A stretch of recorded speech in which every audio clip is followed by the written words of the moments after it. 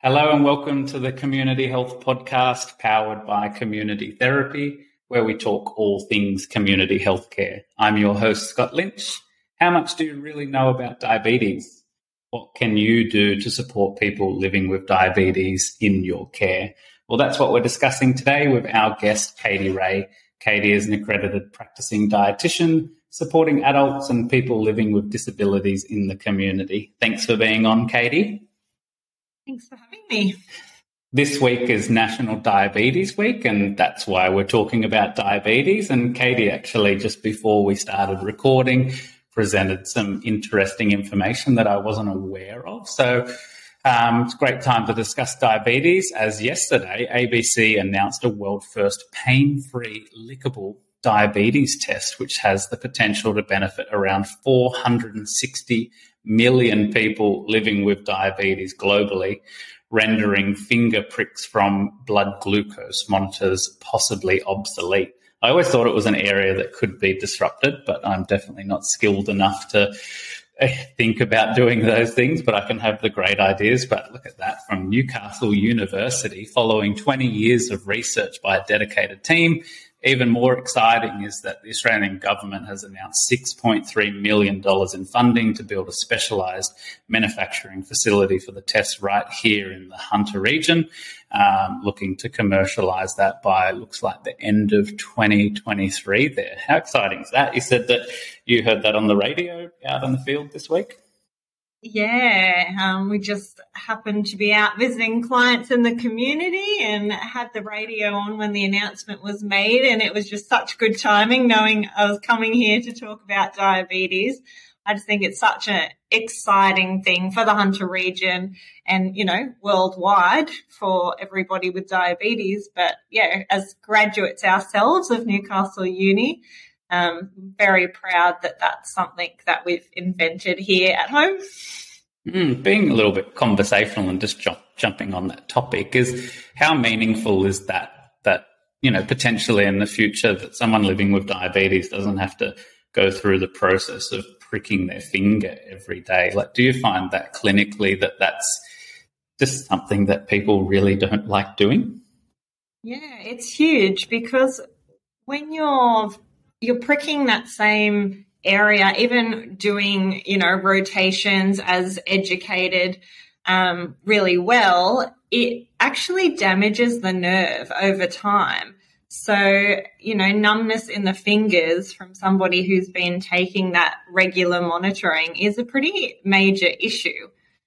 So it's, really exciting. And, for children and stuff as well, it's going to be a lot easier to take those, anyone with disabilities or elderly people. It's a lot less confronting, not being pricked, obviously. Yeah, it's truly a game changer. I couldn't believe that when you just said that to me before. But, how exciting. We'll keep our eyes peeled for that. So let's move on just to a bit of an opening question about diabetes. Like, everyone knows of the word diabetes, but we'll try and dive a little bit deeper here, and with the aim of trying to open up people's awareness of, no matter what role that you're in, making sure that you're helping your organisation or team members or people that you're supporting in the community to live well with diabetes. So what is diabetes, and why should someone living with diabetes control their blood sugar levels?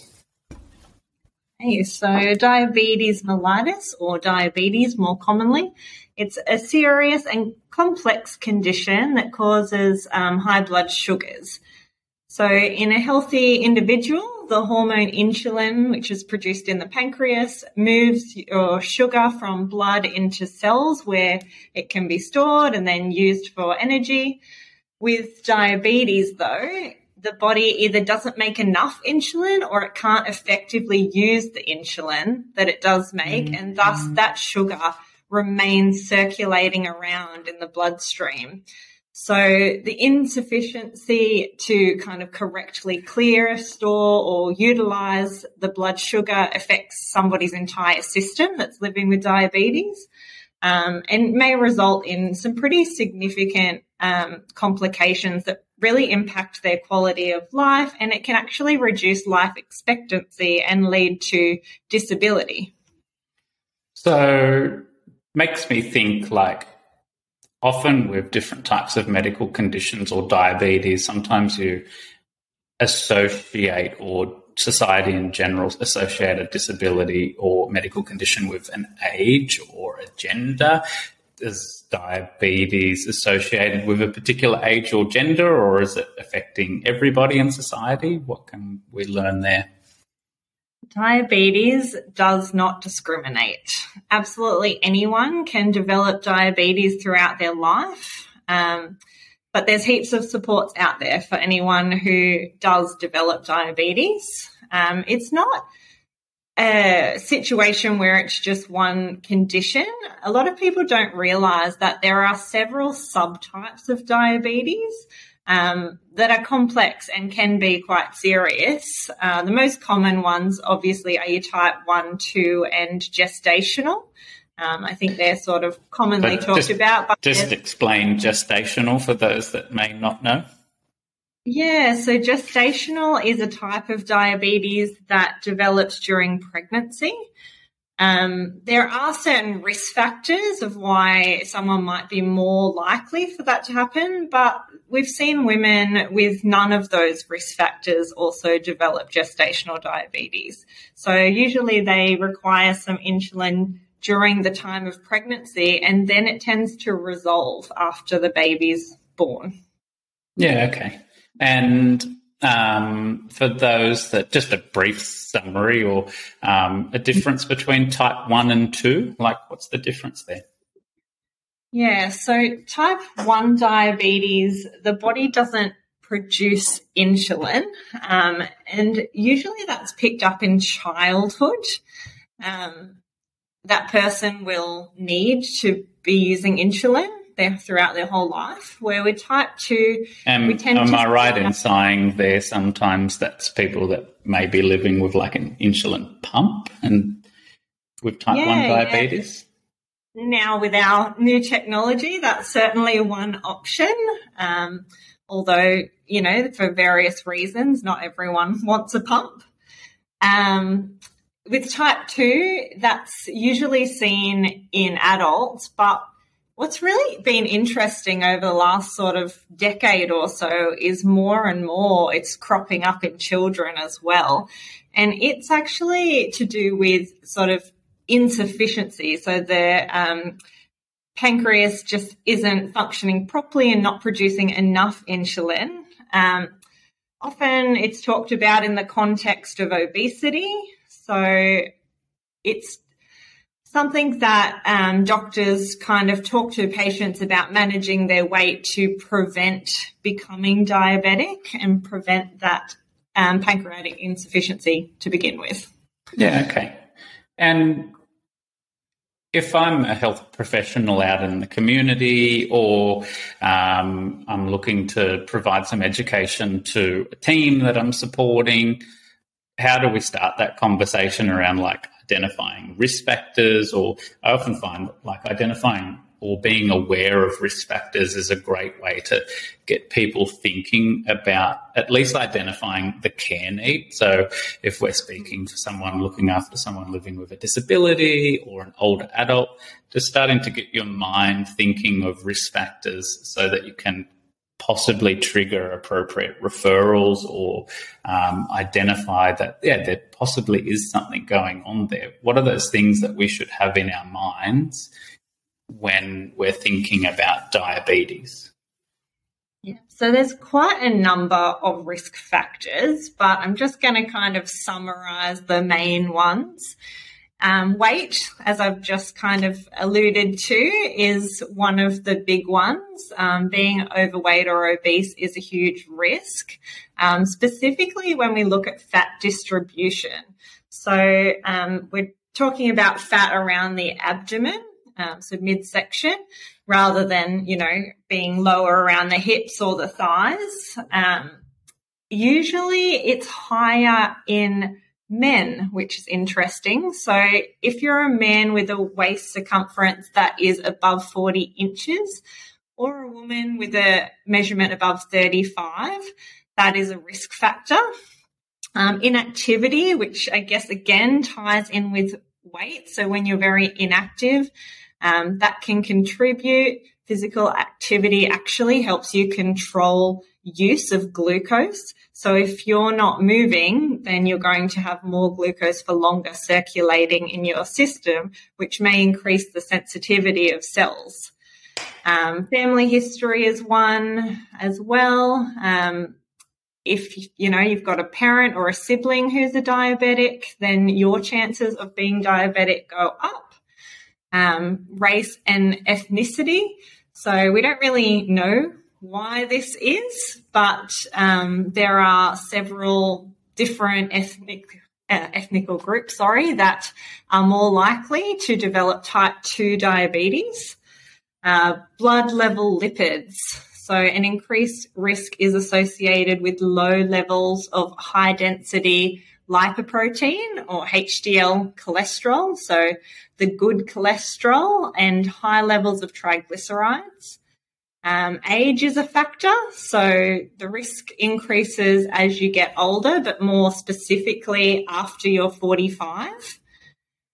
So anyone working in an aged care setting should probably be looking at that, because all of your clients are going to be over that age group. Well, you're starting to tick multiple boxes with risk factors sort of colliding. So if you're looking at an older adult, even living in the community as well, so over the age of 45 or typically over the age of 65, if we're talking about community aged care programs, but in residential care as well. So you're an older adult associated with frailty leading to sarcopenia. So you've got less muscle, which is like what you've said before, tied with, the ability to manage and use glucose and around that sensitivity to insulin.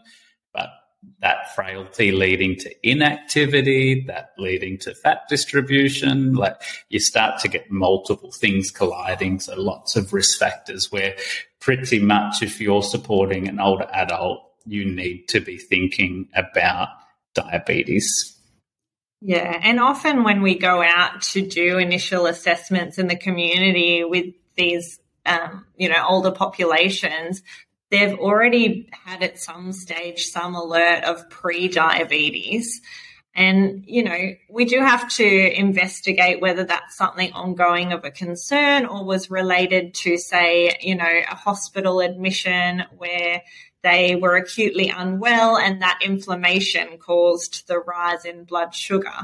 But if this is something ongoing, then we do need to kind of take pre-diabetes pretty seriously, because that's I'm going to jump in and be rude, but tell me more about pre-diabetes.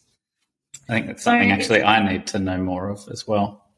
Yeah, it's a condition where the blood sugar is higher than normal, but not necessarily high enough to be classified as diabetes. If it's left untreated, ongoing, there's a likelihood of progression to become type 2 diabetic. Is that just getting picked up by a GP or a practice nurse on is that part of their normal screening? Yeah, so often it is picked up by the GP as part of just your general annual screen that you would hope your GP is doing in those age groups anyway, not for young people, but certainly for elderly people. They do get screened pretty regularly. And that's where we find out what it would be, like I said before, a hospital admission.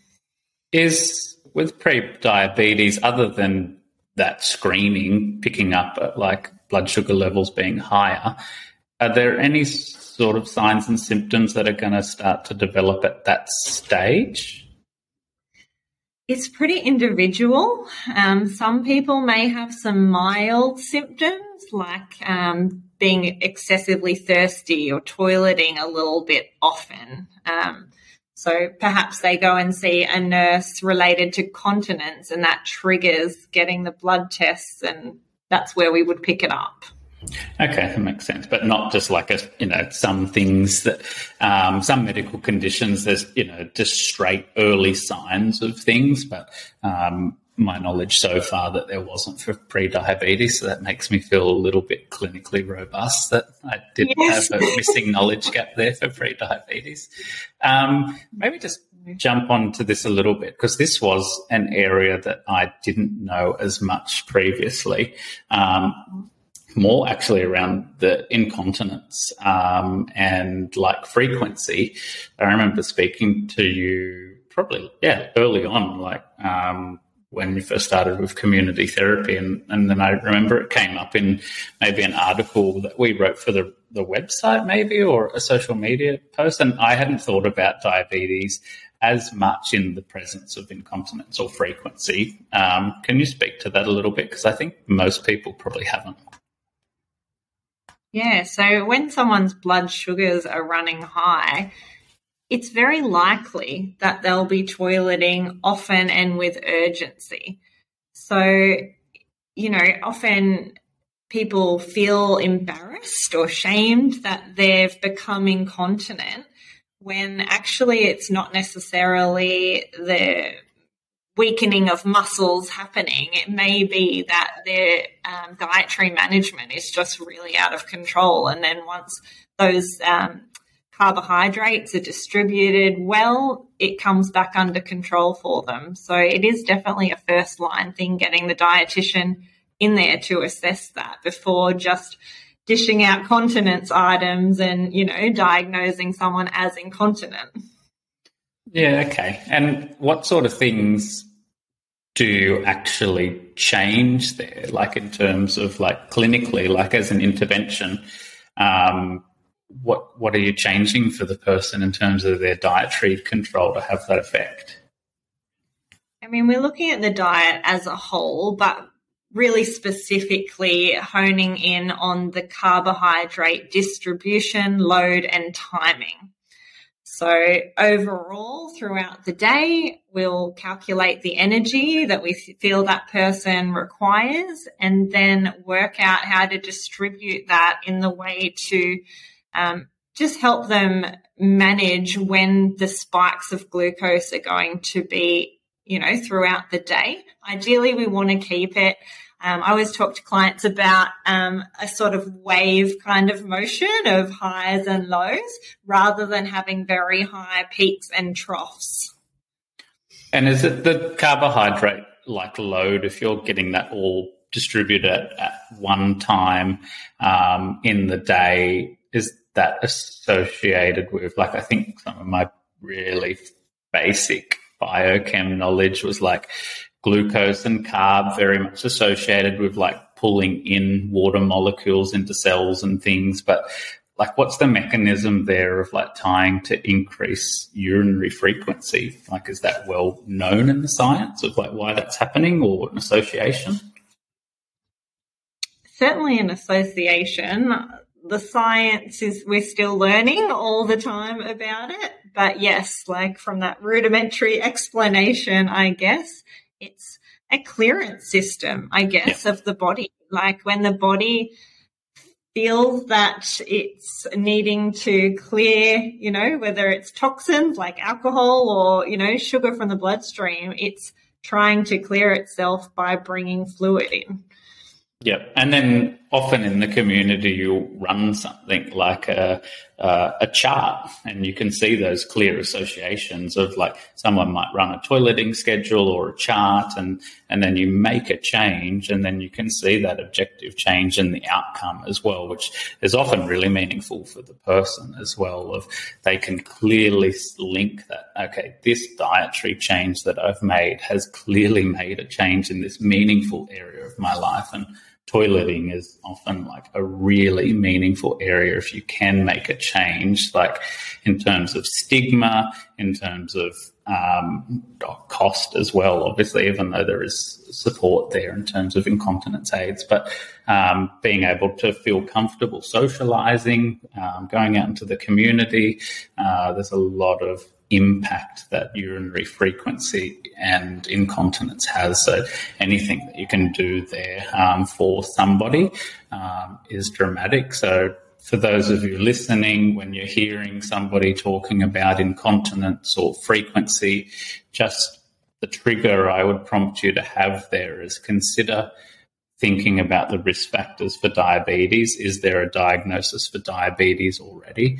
But also consider, has a dietitian been involved in supporting this person recently? If not, a dietitian referral should be discussed with that person. Thoughts on that? Strongly recommend, I would suggest. While we're on it, I would also look at whether that person is drinking water or not. Because often when people are experiencing incontinence, they try to solve it by not drinking any water. And then we see hospital admissions from dehydration, UTIs, that sort of thing. So that's sort of quite an easy thing to ask someone, how much water do you drink? Just as one of those alert things that you might flag. Yeah, and people can chart that as well. You don't need a fancy printed out chart or branded by your company. You can just get them to write it on their notepad. Hey, over the next 7 days until I see you next time, can you just write down how much water and tea and coffee and just how much you're having? And they don't have to measure it out in total mils. They can just a cup or something. At least it's going to give you an idea as an aerial point of view. I love as you can tell, I love these sort of deeper clinical topics. Just gets people thinking in that way of, I sort of always like to be clinically suspicious, or like sometimes I think of a topic of, and I don't know if I probably should look if it's someone's coined the term, but like clinical anxiety. Sort of always like to feel like I'm missing something when I'm out in the field. Not that I get to do it much anymore, but I always like thinking that way. Like, what else could there be? Let's just jump to a different topic now that's probably somewhat of a topical topic. Is type 2 diabetes reversible? Yeah, I would agree. Bit of a tricky one to answer. I don't really love the term reversible. It's more of a question about management of the blood glucose levels. When I knew we were going to have this discussion, I did a little bit of digging myself. Oh, look at you go. A little bit of preparation. I love to prepare, as you know. I was really interested to find out that between 1980 and 2014, the number of people living with diabetes across the whole world increased from 108 million to 422 million, and 90% of those having type 2. So it's just a really huge figure to me that makes me think, it's enormous. How did we get here? And, we've got all this new technology, but yet the pharmacological intervention, so the medication for type 2 diabetes, is not doing anything to stop this rise. So would I say it's reversible? Probably not. However, it can be very well managed. So currently there's not a cure. In some cases, I guess you could call it a reversal where somebody is living without any medication. That's sort of the aim. I was just about to ask that. Like, let me just say it another way for people listening then. Are there people that are supported by dietitians, typically leading the support of diabetes in consultation with GP and things, but are there people that manage with their diet and meds but eventually find themselves with that diagnosis but not needing insulin all the time? Does that happen? Absolutely. So that's one of the key roles that dietitians are out in community trying to do, supporting weight loss if that needs to happen, or just dietary changes to, like I said before, with the timing and load and distribution. That person may never need to go onto medication. So if we can avoid that progression onto insulin, that's what we're there to provide the support for. Yeah. And with that, like just thinking about the role further, like I think sometimes, I think like for those of you listening, you might not always know that, but like I'm a physiotherapist, so I always think sometimes people don't know what a physiotherapist does. And around diabetes, I'm very much would be thinking about like working hand in hand with a dietitian. I'd be looking at the physical activity. Are there impairments that are limiting physical activity? Someone's maybe an older adult with frailty, falls prevention, balance, trying to improve, and grade up their exposure too. But with dietetics, tell people more about what dietitians actually do in the community. Like what's the role? Like, I think, let me make it easy and I'll throw physiotherapy under the bus because I can, because I'm a physiotherapist. People will just be like, oh, what do you do? Just like massage people? Like, what is it, a bit of exercise? And obviously, well, okay, there's a huge scope of practice that we can do. Where do I start? Where do I finish? So what's the role or scope of an accredited practicing dietitian for someone living with diabetes? What do you do? Yeah, so the dietitian will help the person manage their blood sugar by assessing the diet that they have and providing some education around food choices. And that doesn't necessarily mean we give them a diet plan. I just want to put that out there, that not all dietitians need diet plans. There may be nothing wrong with the foods that they like and enjoy, but we may just talk about load and distribution of those things.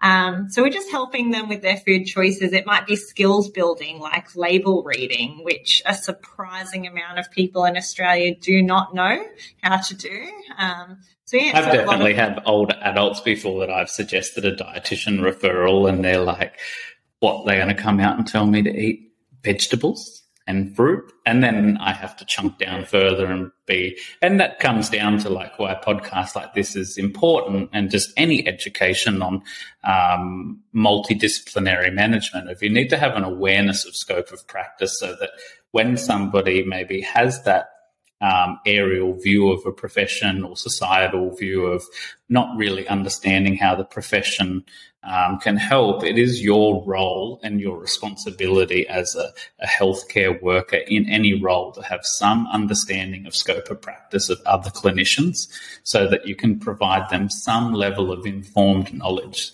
That's not, but your response there needs to be, oh, actually, the dietitian can help you manage, even if it's something simple. Oh, dietitians can actually help you control your diabetes better. That may be enough for that person to engage.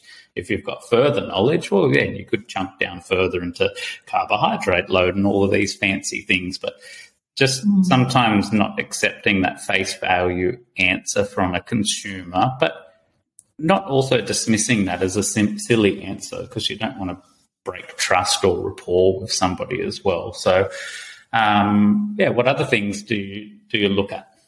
So while we're talking about the rapport kind of version, I think dietitians are just so well placed, because what I find often when somebody's just been diagnosed, there is all sorts of emotions happening for that person. There's fear, there's shame, there's guilt. You know, some GPs don't have the best bedside manner, and, you know, may have been... And the model's very time limited often from them as well, whether that's controlled by, you know, they may not exactly be in a position to change the time structure of their day to, I've got 6 minutes, blood glucose, you've got diabetes, here's your dietitian referral. Best of luck. Yeah. There's maybe not some softening skills there, or just time for it.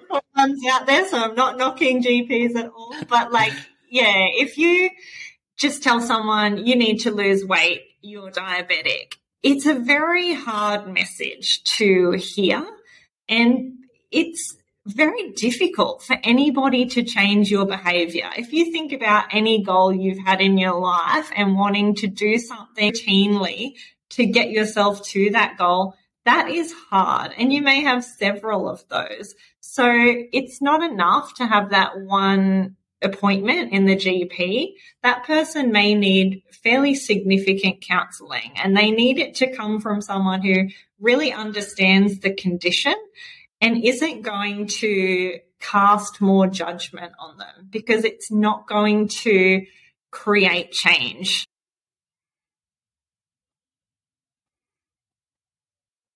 I think something that I've learned along the way is like, I think some of that like educational complacency, I would call it, from health professionals, of where you don't spend as much time educating, or in a manner that's not maybe highly engaging. So people talk about like, motivational interviewing, where you're really connecting with someone to try and get the message across. I think it often just comes across from the point like, you're a health professional that sees, let's just say you are a dietitian supporting people living with diabetes, and this is the 1500th person in your career that you've said the same thing to. And it can get complacent. You're like, yeah, it's diabetes. Everyone knows about it. You've got to lose weight. I reframed that for myself clinically as a physio a long time ago, where I always remember that the person in front of me and the education that I'm giving, and let's make it more physio-specific for me to be easier to give an example, it's falls prevention. I'm really passionate about falls prevention clinically, but which makes it easier when you're passionate about a topic. But I just remember that person in front of me, that's the first time they may have had the opportunity to have this given to them.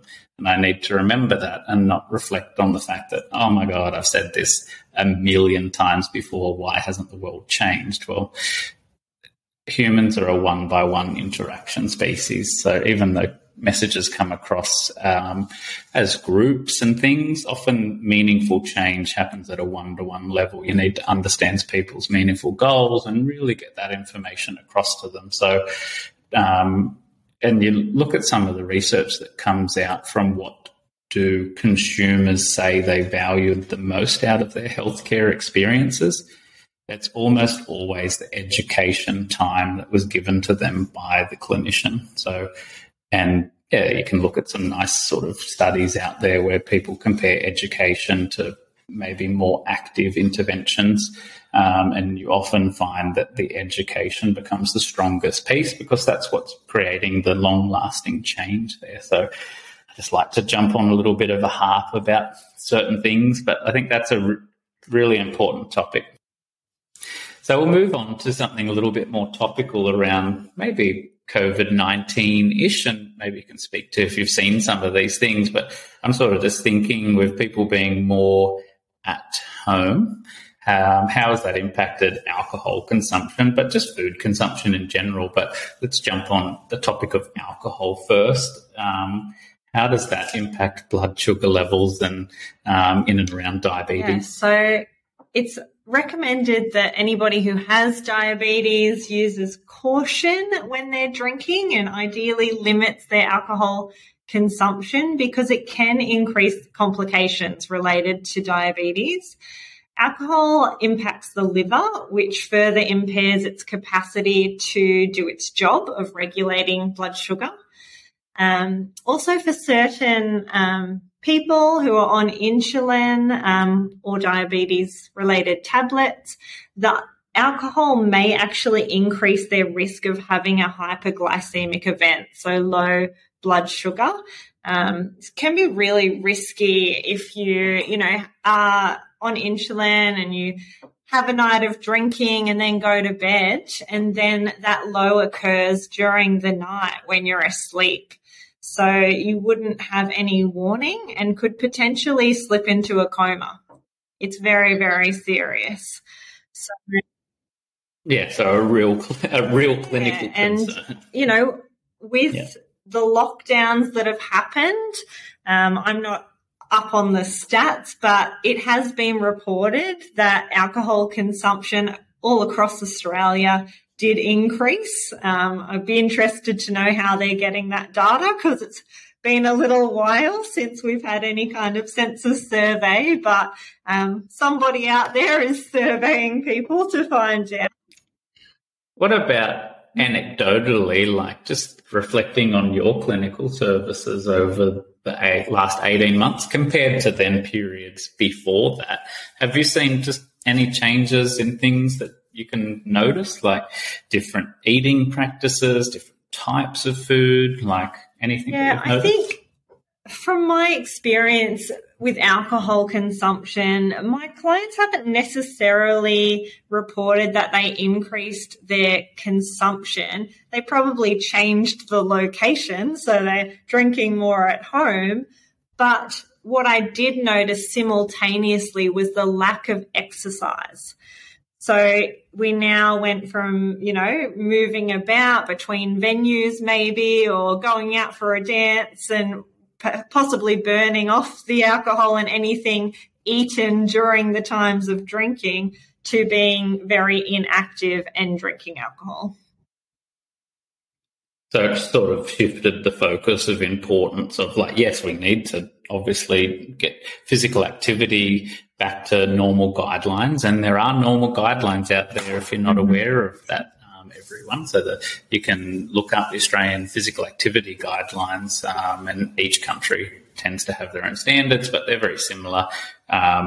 One piece of that is 150 minutes of moderate physical activity a week, and there's underlying things in there around strength and balance, especially for older adults too. But we want the physical activity up, but in the presence of decreased physical activity, it shifts the focus even more so onto adequate nutrition and the role of the dietitian in supporting diabetes. Just conscious of our time and also listeners' time, even though I think one of my things is I can just chat about things all day, tend to be passionate. Around diabetes, people listening, they need more info. Where should they be heading if they're far out, like I've found myself? I need extra information. Do they go to, Diabetes Australia?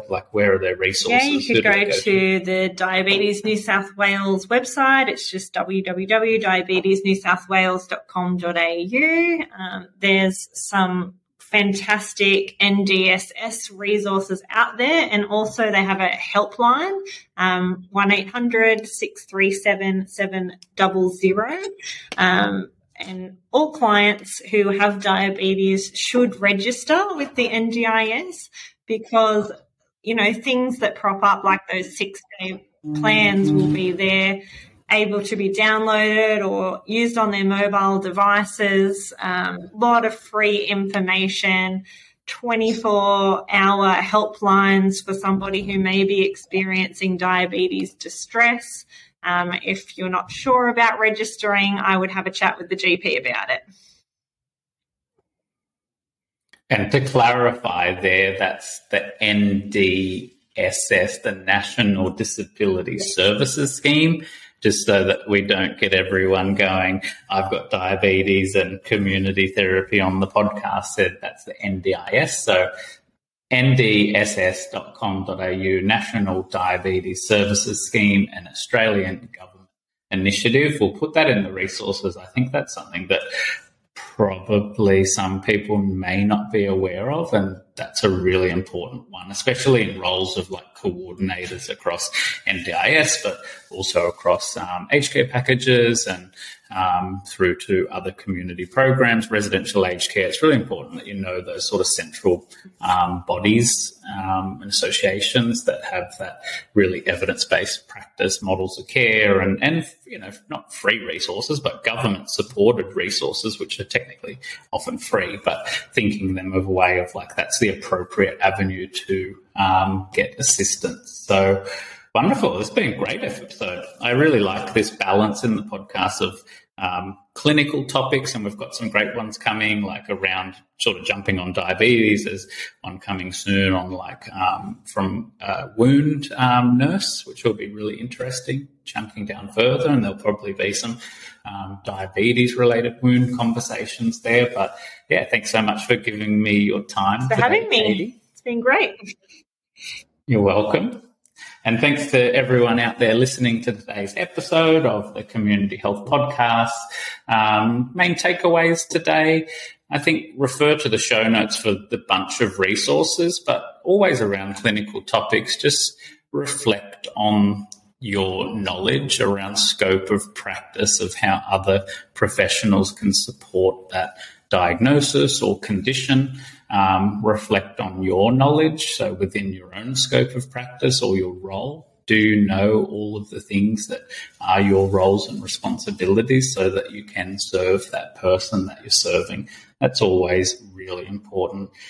Show notes for today and takeaways and things will be on the website, communitytherapy.com.au, and you'll see the podcast menu item there. Until next time, be well, take care of yourself, and I'll give you a sneak peek at the end for those that are clever enough to end. I'm playing around with podcast intro music.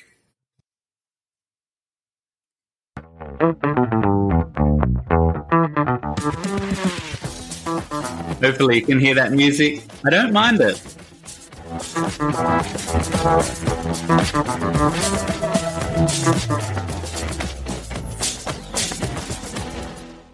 You got to keep it fun on the podcast. Let me know if you like that music. Might do it in some of the intros coming up. Definitely listen to far too many little 10 to 15 second podcast intros, but that's the best one so far that I've found. All right, take care, be well, and talk to you soon.